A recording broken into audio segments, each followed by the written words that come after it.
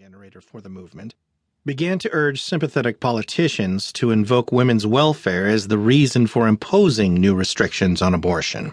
Among the many model laws that Americans United for Life makes available through its Women's Protection Project are those requiring admitting privileges and ambulatory surgical center standards for abortion providers. More than a dozen states have enacted versions of the model laws.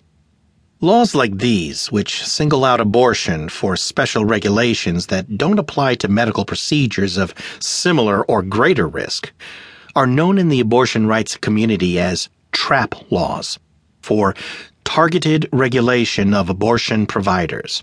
The Texas case is the Supreme Court's first occasion to examine one. The decision, if, in the wake of Justice Antonin Scalia's death, there is a decision and not a deadlock, will determine the future of abortion regulation. A tie would leave the Texas law in place. Is there a legitimate reason for singling out abortion for special treatment? What Reva B. Siegel and I call abortion exceptionalism in an article to be published this spring in the Yale Law Journal? The argument is that abortion has a moral valence that makes it different from the many other medical procedures that states subject to less rigorous oversight. The Supreme Court's current abortion jurisprudence recognizes this. Planned Parenthood v. Casey, the 1992 decision that preserved the right to abortion while modifying Roe v. Wade, acknowledged society's interest in unborn life from the beginning of a woman's pregnancy and enabled states to take certain steps to protect it. But it's crucial to understand that the court in Casey set strict limits on how states can express their respect for unborn life. To quote from the controlling opinion, the means chosen by the state to further the interest in potential life must be calculated to inform the woman's free choice, not hinder it. In other words, a state may try to persuade a woman to change her mind. It may impose a waiting period and mandatory counseling, both of which the Casey decision upheld. It may ban a particular little-used method of later-term abortion when other methods were available, as the court ruled in a 2007 decision, Gonzalez v. Carhart. But at the end of the day, the court insisted in Casey a woman had to be free to carry out her decision to end a pregnancy. The state could inform, but not hinder, persuade, but not prevent. Laws that predictably close clinics through unattainable regulations don't inform and don't persuade.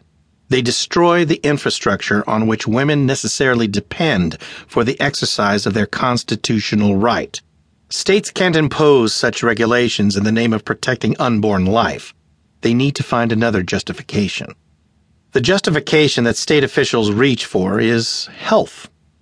The court in Casey, as in Roe, identified women's health as an appropriate subject for abortion regulations. But the court made clear that health regulations, as with other abortion restrictions, must not impose an undue burden on women seeking abortion. Unnecessary health regulations that have the purpose or effect of presenting a substantial obstacle to a woman seeking an abortion impose an undue burden on the right, the court said. Unnecessary health regulations. Are admitting privileges necessary? Do safe abortions require mini hospitals? How are judges to ensure that a health-justified regulation that will close clinics, 3/4 of them in Texas, leaving at most 10 open, actually promotes health and isn't just a backdoor way of cutting off access to abortion by means that the Supreme Court has deemed unconstitutional? Here is where the all-important questions of fact come in. The Fifth U.S. Circuit Court of Appeals, which upheld the Texas law, insisted that as long as any conceivable rationale for an abortion regulation exists, even one based only on rational speculation unsupported by evidence or empirical data, judges should accept that justification without further inquiry. The appeals court rebuked Judge Lee Yeakel of U.S. District Court in Austin, Texas, an appointee of President George W. Bush, who had found in separate opinions that both the admitting privileges and